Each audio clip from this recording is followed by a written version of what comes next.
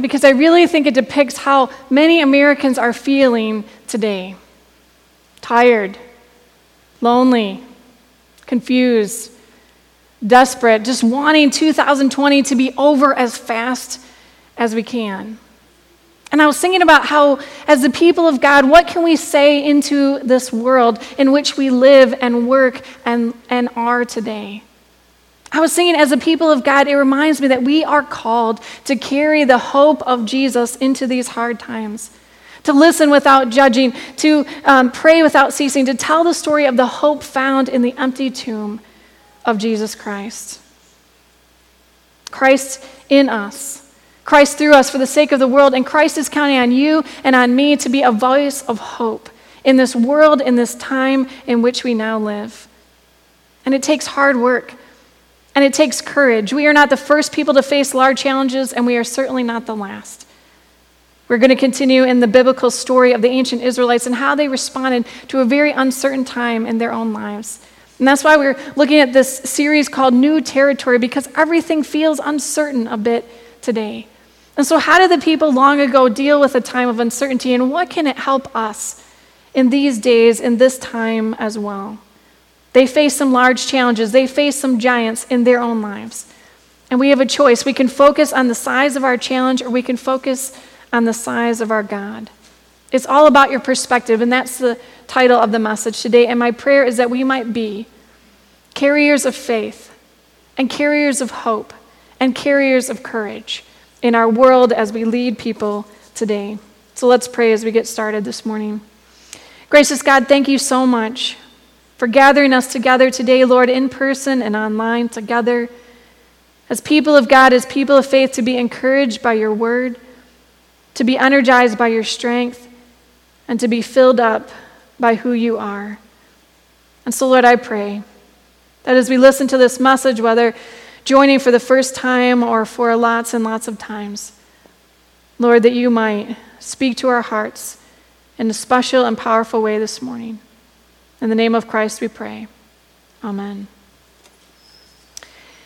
So we're stepping into the larger story of God's people in the Exodus as he released the Israelites from slavery in Egypt after 400 years, brought them through the wilderness into the promised land. So we're looking at that big story, and what can that help us to understand in our lives today? We think there were about 2 million Israelites at that time when you think about men, women, and children. And God brought them up out of slavery into the wilderness. And he used a pillar of cloud by day and a pillar of fire by night to lead them, sort of the ancient Google Maps program, in that day. It was just kind of fun and interesting. So we talked about that the first week. And then last week, we talked about the fact that once he got them into the wilderness, things didn't always go smoothly. There are always challenges, and they ran into this time where they didn't have any water. And they began to grumble, and they began to complain. Now, you and I, do we ever grumble or complain when we face new challenges? I think it's pretty much human nature, and we talked about how can we, in those moments, still trust in God's provision and help in the midst of those times. So we're going to skip ahead a bit in the story this week. The Israelites now have gotten used to life in the wilderness. God has provided water for them. God provides for them every morning this manna, this bread to eat. When they complained that they didn't have meat, he sent them quail, so now they have meat to eat as well. And so they're learning to live and to manage in the wilderness fairly well. So God brings them to the southern border of the promised land, to the land of Canaan. And he told Moses, he said, I want you to choose 12 men to go and sort of explore this new land, the promised land territory. So Moses called all the people together, and he asked for one representative from each of the 12 tribes of Israel. And he sent them into the land to go and explore. Tell us what it's like. What do you see? What are the people like? What are the towns like? Go tell us all about it. And so they spent 40 days sort of exploring that land, and they come back to give their report to the people. And so we're going to pick up the story there in Numbers chapter 13, verse 26. You'll see it on the screen. It says this, they came back to Moses and to Aaron and to the whole Israelite community at Kadesh in the desert of Paran. And there they reported to them and to the whole assembly and showed them the fruit of the land. And they gave Moses this account. We went into the land in which you sent us, and it does flow with milk and honey. Here is its fruit. But the people who live there are powerful, and the cities are fortified and very large. We even saw descendants of Anak there. The Amalekites live in the Negev, the Hittites, Jebusites, and Amorites live in the hill country, and the Canaanites live near the sea and along the Jordan.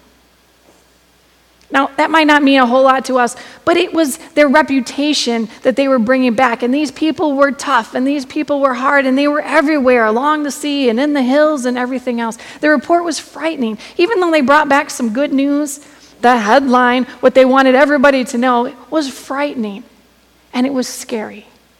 And I was thinking about headlines today. I kind of had to chuckle a little bit. I sometimes check out my phone on USA Today. There's a little app there. I read the news there. And there was a headline that caught my eye earlier this week. Asteroid heading to Earth on November 2nd, one day before the national election. I was like, seriously? One more thing? What else is 2020 going to throw at us? Come on. But it engaged me enough that I wanted to read the story. And when you actually read the story, the asteroid is 6 feet wide. It's going to burn up in the atmosphere, and it has less than 1% chance of doing anything here on Earth. But the headline captured my attention for a minute because it was sensational and it was something that was hard to hear. And that's what happened. This report began to circulate throughout the Israelites, and it became this impossible task. That even though God had promised them this land, all the reports they were hearing began to spread seeds of fear. Then one person, Caleb, one of the 12 spies, spoke up. And he said, we should go. We should go and take the land, for we can certainly do it.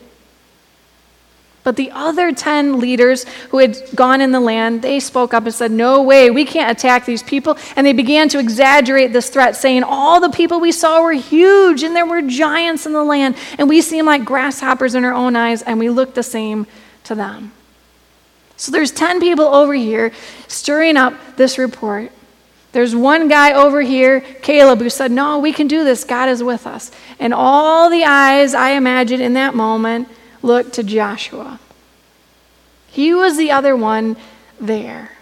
What was Joshua going to say in this moment?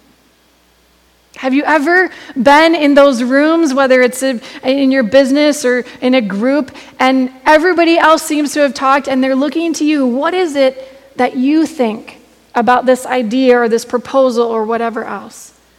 And it's hard to be on the hot seat. And I imagine he was getting, his blood pressure was going up a little bit, and there was this feeling in there, what am I going to say? And we know that Joshua, in that moment, decided instead of going with the majority report in the crowd, he went and he stood with Caleb.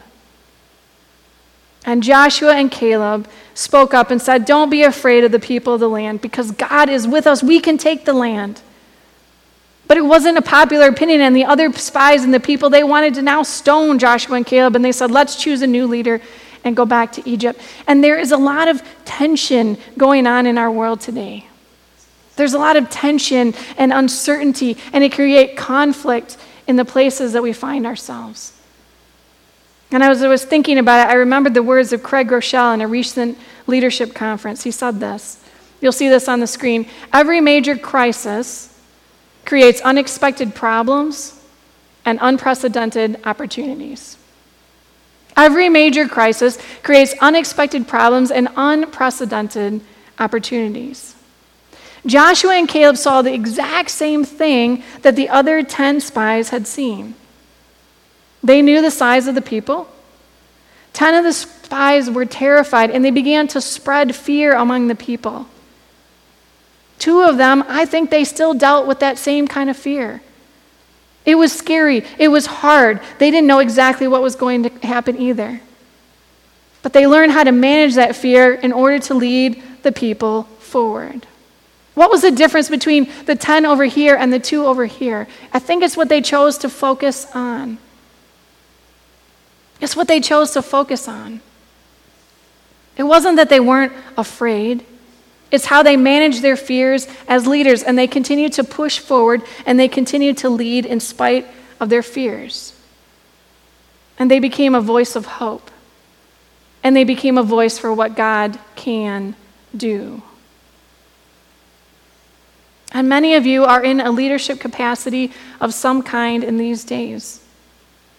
You're a leader in your family, or you're a leader of a group, or you're a leader of people at work or in the classroom. Maybe you have leadership of a whole company or organization. You also lead yourself. What are you going to focus on? What are you going to focus on? You have the ability to set the tone and the culture for yourself, for your family, for those that you lead, and the groups that you're responsible for. What kind of tone and culture are you going to set? In the challenges, you probably are going to feel some level of fear. That's part of leadership. It's part of what comes with the territory. Expect it, anticipate it, especially in challenging times, in times of reset, in times of change, in times of walking into the unknown. There is going to be some fear. You can't know exactly what's going to be on the other side. The question is, how are you going to deal with it? How are you going to deal with it? Look what Joshua and Caleb chose to do in Numbers chapter 14, verse 6. It says, Joshua, son of Nun, and Caleb, son of Jephunneh, who were among those who had explored the land, they tore their clothes, and they said to the entire Israelite assembly, the land we passed through and explored is exceedingly good. If the Lord is pleased with us, he will lead us into that land, a land flowing with milk and honey, and will give it to us. Only do not rebel against the Lord, and do not be afraid of the people of the land, because we will swallow them up. Their protection is gone, but the Lord is with us. Do not be afraid of them. Joshua and Caleb, they did their homework. They did their research. They analyzed the cities and what the people were like and where they were and all of that stuff. Then they chose to focus on the size of their God, not the size of their challenge. They trusted that God would deliver them, though not everyone agreed. They chose to focus not on the problem, but on the opportunity. They chose to focus not just on the problem, they chose to focus on the opportunity. And in the challenges that present themselves for you in your world today, in your family, in your company, in your classroom, in your business, I want to encourage us today to acknowledge the fear, but choose to lead with faith. Acknowledge the fear, but choose to lead with faith. You see, all of us have that same responsibility to analyze, to research, to do all that we need to do around a decision or a problem or something that is in front of us. But then what we do out of that makes a huge difference. We can choose to see the giant and live in fear. We can pretend that the giant isn't there. Or we can say, Lord, this is where I'm at right now. And I need to know what the next step is. And so, Lord, would you lead me? Would you guide me? And help me to know what the next step is. Faith is simply taking the first step, even when you can't see the top of the staircase. Faith is simply taking the first step, even when you can't see the top of the staircase, but trusting that God is going to lead you every step of the way, and to know and trust that process. Years later, Joshua had the responsibility to lead all the people of Israel. Moses had died, and Joshua had served alongside of him, had been his assistant for many, many years. And now it was his turn. It was his turn to step up to the plate and lead. And it's interesting that in Joshua chapter 1, the very first thing that God says to Joshua, as a leader, as he's trying to figure out, as they're about to embark on the promised land, the very first words he says to them in Joshua 1:9 is, "Have I not commanded you? Be strong and courageous. Do not be afraid. Do not be discouraged, for the Lord your God will be with you wherever you go." You see, courage is not the absence of fear. It's the willingness to take action in spite of one's fear. Courage is not the absence of fear. It's the willingness to take action in spite of one's fear. And so be strong and courageous. Be strong and courageous. These words just keep coming over and over and over again in Scripture. God knows where we are. God knows our hearts. And to the people long ago and to us today, he continues to say, be strong and courageous. Be strong and courageous. Be strong and courageous. Change, it forces us to confront things that we normally wouldn't address. And without courage, we become sort of overwhelmed by fear, or we can become paralyzed by fear. Feel the fear and lead anyway. Feel the fear and lead anyway. Ultimately, because the people did not believe that God would bring them into the land, they were never able to see it. And God rewarded Joshua and Caleb for their faith, but he said they are the only ones. And then the very young children, they're the ones who are going to be able to go into the promised land. Those of you that did not believe, those that didn't believe in that time, they wandered around over and over again. For 40 years they wandered in the wilderness. And they were never able to see the promised land because they couldn't grasp it, and they couldn't see the vision, and they couldn't go because they were afraid, because they lacked courage. And I think for us today, in our lives and in our families, it's hard. Where do you need courage in your life and in your leadership in these days? Great leaders don't cast blame. Great leaders take responsibility and cultivate hope. Great leaders take responsibility. They cultivate hope. There is a promised land out there. We're making progress and learning to think differently. We're learning to be creative. We are going to get through this time. It is going. Come on, let's go. That's what good leaders do. You provide faith and hope for the people around you. And maybe that's your children, and maybe that's your grandchildren, or maybe it's your coworkers, or maybe it's your friends or other people around you. How can you be a voice of hope? How can you be a voice of courage for the people in your life right now that need it?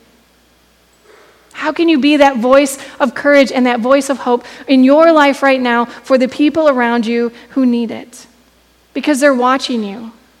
And they're watching how you respond to situations, and they're watching how you respond to all the things that are coming at us right now. And maybe you need courage to just take that next step. Maybe you need courage to say to your coworkers, hey, this isn't working. We need to change this up. Maybe you need courage to, go to the store and wear your mask, and that's a big step. Maybe you need courage to speak an unpopular opinion in a group. Maybe you need courage to come to church. Maybe that's just a big step for you, and wearing a mask and being able to do that. Maybe you need the courage to, if you're online, to just set this time aside and say, this is what we're going to do. We are going to focus and be a part of worship every single Sunday. I don't know what that step of courage is for you right now. But I know that all of us need courage. Courage is not the absence of fear. It's a willingness to take action in spite of your fear. And God reminds all of us this morning, be strong and courageous. What we need today are more people like Joshua and Caleb, people who see the giants, people who investigate the truth, but who trust in God, causing fear to give way to faith. They focus on the size of their God rather than the size of their challenge. They trust in God who is bigger than themselves. They choose to stand up with courage and see a situation from a whole new perspective. They choose to focus on the opportunity, not the problem, and they choose to become a voice of hope. I want to leave us this morning with a thought from Carly Fiorina.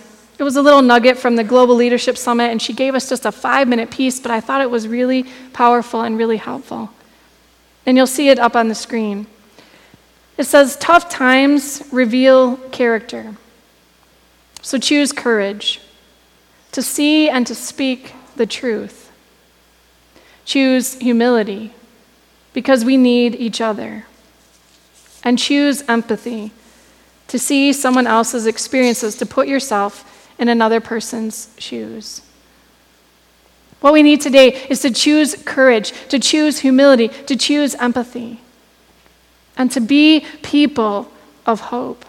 Our greatest power comes from the character we reveal and the people that we serve. God had all kinds of assignments for people in Scripture. And they were assignments that required courage. God told Abraham to father a nation when Abraham had no son and Sarah was beyond childbearing age. He told Moses, deliver the children of Israel to cross the Red Sea to provide water from the rock. He told Gideon to defeat the entire Midianite army with only 300 men. Jesus told his disciples to feed the multitudes and to make disciples of all nations. None of these things were humanly possible. It took faith, it took courage to take that first step. But when people begin to see something happening, that God is doing a work that nobody else can do, it begins to bolster faith, and it begins to bolster courage, and it begins to rally people together. I heard a story even this morning about somebody who had a pretty serious health issue, and they began to pray, and they began to get treatment from a doctor, and the next day were completely different. And even the doctor said, I don't know how this happened, but for the power of God. And God is still in the business of healing lives, and God is still in the business of putting broken things together, and God is still in the business of protection, and God is still in the business of healing. But it takes you and I to be people of hope and people of courage. We can do this because God is with us. Trust in the one who is bigger than you, because that is where our calling and our courage meet for such a time as this. Christ in us, Christ through us for the sake of the world. Don't rely on your own strength, but press into the strength of the one who lives inside of you. Let's pray.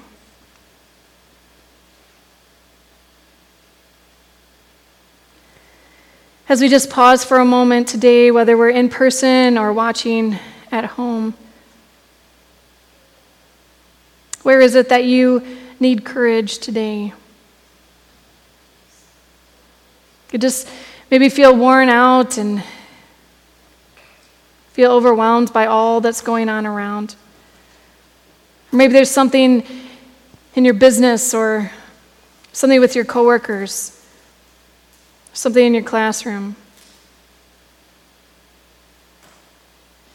And you just need courage.